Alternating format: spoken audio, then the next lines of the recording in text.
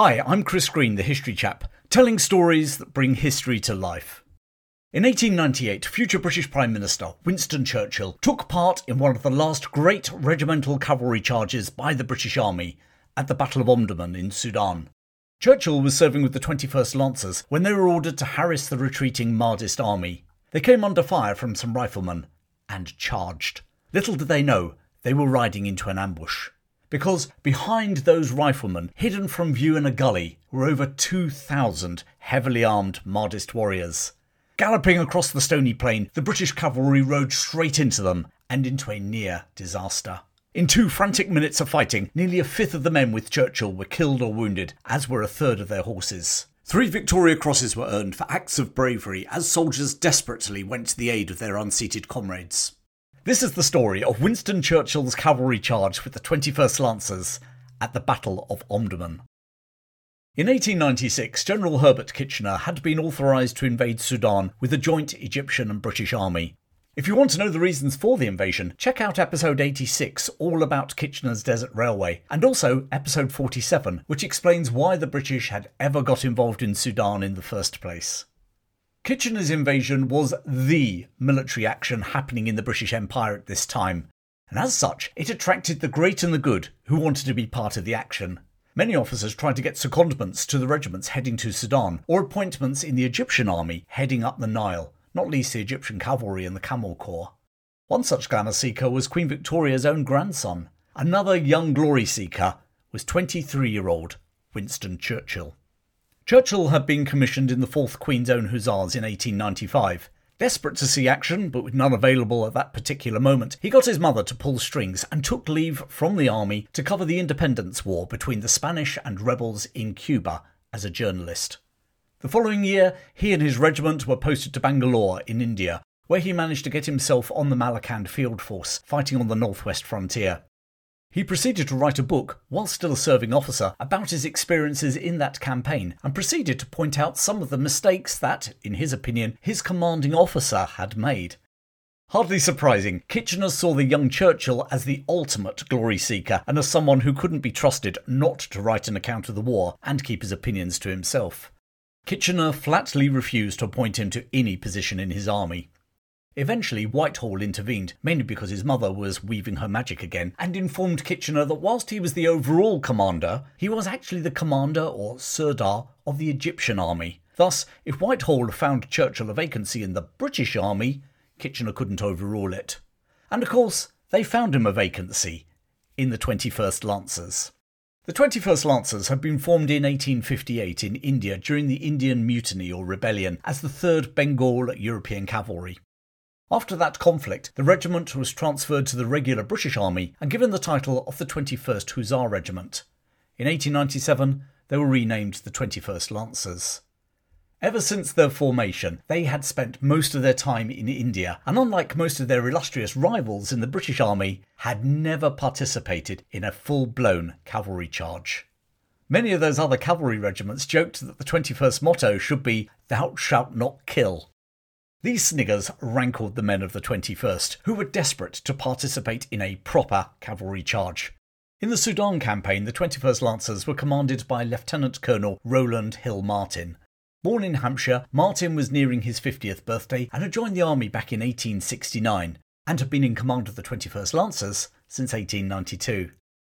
His regiment consisted of in the region of 400 men, broken into 4 squadrons. Each squadron consisted of 4 troops, each comprising somewhere between 20 and 25 men. They were the only British cavalry unit to accompany Kitchener in this campaign. When he arrived to join them in Cairo, Churchill found that some of his fellow officers, rather like Kitchener, were also suspicious of the outsider, probably not helped by the fact that, once more, whilst as a serving officer, he was augmenting his income as a war correspondent for the Morning Post. The long journey down the Nile, first by boat and then using Kitchener's railway, was hot and boring. Finally, towards the end of August 1898, the 21st Lancers joined Kitchener's army advancing up the Nile towards the Mahdist capital at Omdurman. On the 1st of September, Churchill's cavalry regiment was scouting ahead of the main column when they saw the Mahdist army advancing towards them. Tens of thousands of them. Estimates vary between 25 and 50,000. Colonel Martin sent a message back to Kitchener. The man he chose to take that message was Churchill. Whether the commander recognised the man he'd tried to stop joining his army, he never did say. But having delivered his message, Churchill saluted smartly and rode back to the Lancers. On the following day, 2nd of September 1898, the two armies met at the Battle of Omdurman. As it warrants an episode in its own right, I won't go into details here. Suffice to say that the Mahdist army attacked Kitchener's force on the banks of the Nile in overwhelming numbers, but were beaten off with sustained rifle, artillery and machine gun fire. With the Mahdist army seemingly in retreat, Kitchener was keen for them not to fall back on Omdurman and force his troops into savage house-to-house fighting. He decided to march on the capital immediately. In preparation for that advance, he ordered the 21st Lancers to move beyond the Jubal Suqar mountain onto the plain beyond to ascertain what was going on. It was now 7:30 a.m, less than an hour since Kitchener had first engaged the Mahdist army. As they crested the eastern end of the mountain, the 21st Lancers could see thousands of Mahdist troops retreating on their right across the plain towards Omdurman. Lieutenant Peary, who had been sent forward to scout, hastily rode back to report there was a force of somewhere between 700 and 1,000 dervish warriors in a khor, or dried-up gully, in front of them on the plain. Not that they realised at the time, but this Mahdist force was led by legendary general Osman Digna, and the men that Peary had spotted were from Digna's fearsome Beja tribe, nicknamed by the British Fuzzy Wuzzies on account of their hairstyle. After about an hour, Colonel Martin received an order from Kitchener to harass the enemy and prevent them attacking his flank as he marched towards the Mahdist capital. Martin moved his whole regiment down onto the plain and at about 08:37 rode in an extended line parallel with Osman Digna's position on the khor. Martin's intention was to move to the very end of the khor before turning on his enemy. However, as they trotted across the plain, Mahdist warriors appeared on the edge of the gully and started shooting at them. Whilst the majority of the Mahdist army were armed with traditional weapons, spears up to 10 feet in length and double-handed swords, many did possess reasonably modern rifles. These Remington rifles had been captured from the Egyptians during the Mahdi's revolt just over 10 years previously, and the Sudanese warriors who possessed them were pretty good shots, as the 21st Lancers were finding out. Bullets thwacked into their horses, and both animals and men were going down. Incensed, one of his officers, Lieutenant Raymond Montmorency, urged the commanding officer to charge. Montmorency had been born in 1867 in Montreal, Canada. His father was in the military, and so it came as no surprise when Raymond followed in his footsteps, being commissioned in the Lincolnshire Regiment in 1887. 2 years later, he transferred to the 21st Lancers. Just before 8:45 a.m, Colonel Martin ordered Sergeant Trumpeter Knight to sound right wheel into line. The whole regiment, all 16 troops, turned to face the enemy in a long extended line. This was the moment the men of the 21st Lancers had been waiting for. Thou shalt not kill, indeed. With just 250 yards between themselves and the Mahdist infantry, they didn't need an order. They charged. Their Syrian mounts raced across the red ground, and as they closed, they lowered their lancers into the engaged infantry position. Most of the officers drew their sabres, although Captain Paul Kenner, commanding B Squadron, chose to carry a lance like the rest of his men.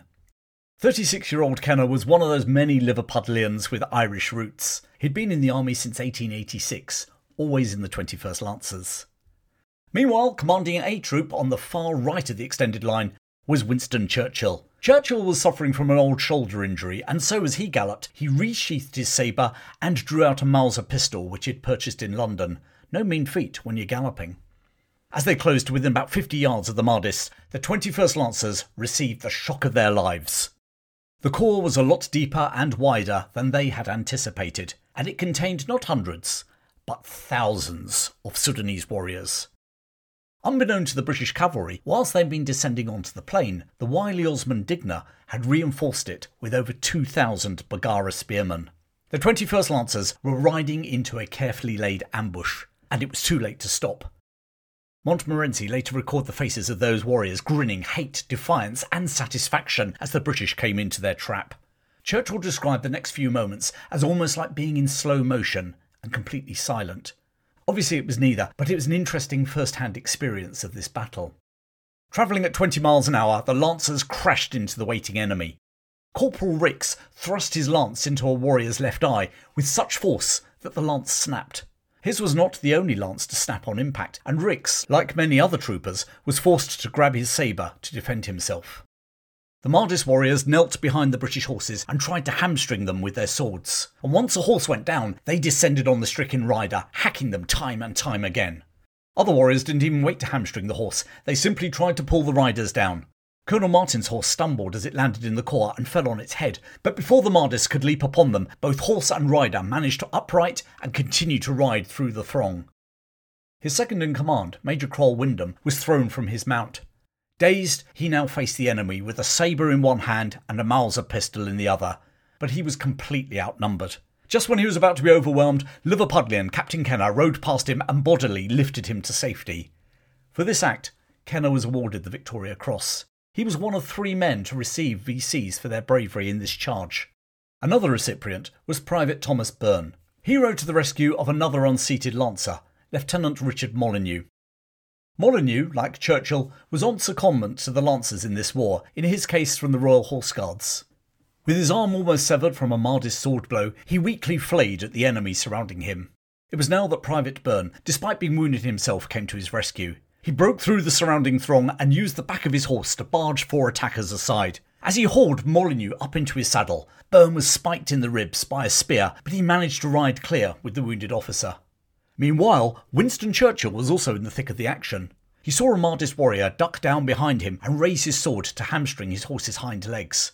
Twisting in his saddle, Churchill fired 2 shots at him from 3 yards. Trying to keep his momentum and ride through the khor, he was confronted by a blue-robed, bearded warrior wielding a 2-handed sword. Once more, Churchill fired a shot straight at the warrior as he rode past. As he rode up the far side of the gully, he suddenly became aware that he seemed to be the only British soldier to have got through. Was he the sole survivor? As he gazed around, he thankfully became aware that others had got through, including Colonel Martin. As they started to gather together, a Mardist warrior seemed to spring up from the earth amongst them. He dodged around the men of the 21st as they tried to stab him with their lances. Raising his spear, he charged at Churchill. It's one of those what-if moments in history. Actually, Churchill had several of those. But here at Omdurman, he raised his Mauser and shot his assailant at less than a yard. The warrior fell dead on the sand. Churchill's troop at the far end of the charge had entered the khor where Osman Digna had placed fewer warriors. To his left, D Squadron had charged into the deepest concentration of Mardists, something like 10 or 12 deep. Sergeant Freeman from D Squadron managed to get through, but only having suffered a cut across his face which sheared off his nose, gouged his cheek, and nearly severed his lip. Alongside him, the youngest officer in the regiment, Lieutenant Nesham, was surrounded by warriors who slashed at him and tried to pull him from his horse. In shock as he was cut across his wrist, his leg and his shoulder, he struck his spurs violently into his horse, which reared up and galloped out of the khor. It was a near miss. More and more men of the 21st Lancers were now gathering on the far side of the khor, where Churchill now was. The desperate fight between the Lancers and the Sudanese Mardists had lasted just 2 minutes. That is less time than I have described the story since Churchill was unholstering his Mauser as he charged towards the khor. And I've only told a few brief stories. Nearly 400 men from the 21st Lancers each had their own stories, horrors and experiences from those 2 minutes. No wonder Churchill recalled time running in slow motion and a battle almost in silence. In that brief time, they'd lost 21 men dead and 50 wounded. 119, or nearly a third of their horses, were also killed or injured.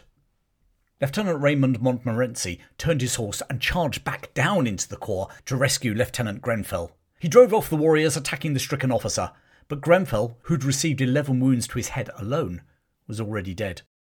Keeping the Mardists at bay, Montmorency put the dead officer over his saddle and galloped out to where the 21st were now providing covering fire. He was the 3rd man to be awarded a Victoria Cross from this action. Despite the harrowing experience, many of the Lancers were keen to charge again. Colonel Martin, however, trotted what remained of his regiment to the far end of the khor and unleashed an enfilade fire on the Sudanese below. The Sudanese fled across the plain to join their compatriots heading towards Omdurman. Amongst them, as ever, was Osman Digna, the great survivor. Meanwhile, Kitchener's advance nearly ended in catastrophe. Desperate to enter Omdurman, Kitchener had started his march before the whole Mardist army had been defeated. A second wave attacked him en route, and it was only the actions of Hector MacDonald turning his Egyptian and Sudanese infantry one way and then the other that prevented the Mahdist Green Flag Army breaking through. Nevertheless, by midday the battle was over. The Mahdists had lost 25,000 dead and wounded. Kitchener's army had sustained just over 400 casualties. It was, as John Ellis wrote in The Social History of the Machine Gun, not a battle, but an execution. Kitchener's victory at Omdurman resulted in Sudan becoming a de facto part of the British Empire until the 1950s. The charge of the 21st Lancers became one of the most talked about and portrayed events from the battle. Paintings show the charge of the 21st at Omdurman as chaotic, frightening and heroic, and it was all those things. But it does leave a question. Was it worth it? Something like a fifth of Kitchener's entire casualties came from that 2 minutes of fighting in the Col. On the other hand, Colonel Martin had been ordered to secure the Col and secure Kitchener's flank in his advance on Omdurman, and the 21st Lancers did just that. Many claim it to be the last regimental cavalry charge in the British Army. However, the 20th Hussars also laid claim to that distinction with their charge against the Turkish nationalists at the Battle of Gebze in 1920. Prior to this battle, the 21st Lancers had been ridiculed with the nickname motto, "Thou shalt not kill." On the 2nd of September 1898 at Omdurman, they'd silenced those detractors. In 1922 they were amalgamated with the 17th Lancers to form an armoured unit, and in a further merger in 1993 became part of the Queen's Royal Lancers. And what happened to the survivors of that wild charge at Omdurman? Well, we all know what happened to Winston Churchill later in his life. Following the Battle of Omdurman, he did indeed write a book about the campaign, just as Kitchener had suspected he would. And in that book, The River War, the serving officer penned his thoughts on Kitchener's tactics and policies, not least towards injured Mahdists after Omdurman, just like Kitchener had also suspected. As the 21st Lancers sailed down the Nile towards Egypt and from there back to Britain, the injured Lieutenant Molyneux needed a skin graft for his injured wrist. What most people don't know is that skin graft was obtained from a fellow officer. Yep, Winston Churchill. Molyneux recovered enough to rejoin the army in 1914 and served during the First World War as a major. He was to survive the horrors of that war and died in 1954. Lieutenant Raymond de Montmorency, VC, remained in the army. The following year, he was killed at the Battle of Stormberg during the Boer War in South Africa. Captain Paul Kenner, the Victoria Cross recipient from Liverpool, would also go on to fight in the Boer War and also in the 1903 campaign in British Somaliland against the so-called Mad Mullah. He represented Great Britain in the eventing team in the 1912 Olympics. During the First World War, Brigadier General Kenner, VC, was killed in action at Gallipoli. Irishman Thomas Byrne, the man who had been awarded the Victoria Cross for rescuing Lieutenant Richard Molyneux, ended his days in Canterbury, Kent. He died in 1944. And his funeral was attended by one of the last surviving members of the charge of the 21st Lancers at Omdurman, the Prime Minister, Winston Churchill. Coming soon, a story from the Second World War about the real events behind the film The Cockleshell Heroes. If you want to go deeper and learn more about lesser-known military conflicts and personalities from British history, then join my membership club. You'll get access to live chats, Q&As and weekly newsletter and exclusive episodes such as the one about the only man to be awarded the Victoria Cross and the German Iron Cross, and the general who tried to avert the Boer War. Click on the link in the description to find out more. I'm Chris Green, the History Chap. Thanks for joining me today. Keep well, and I'll speak to you again very soon.